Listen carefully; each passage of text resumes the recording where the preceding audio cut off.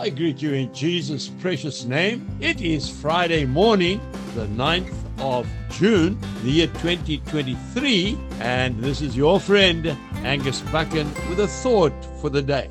We start off in the Gospel of John chapter 14 and verse 6, which is absolutely one of my favorite scriptures. And this is what it says: I am the way, the truth, and the life. No one comes to the Father except through me. And then we go straight to the book of Romans, chapter 1, and I'm reading verse 25. Who exchanged the truth of God for the lie, and worshipped and served the creature rather than the Creator. You and I need to disentangle ourselves from the lie. We need to walk in the truth. The gospel of Jesus Christ is very simple. There are no attachments. There's nothing to get entangled by. We need to speak the truth in love. We need to keep away from old wives' tales. I'm talking about reading tea leaves in teacups.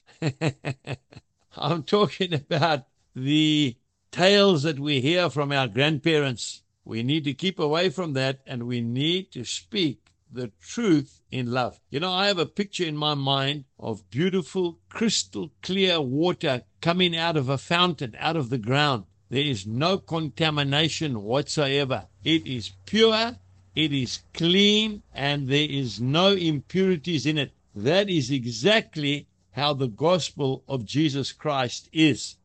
It is pure, it is clean, and there are no attachments.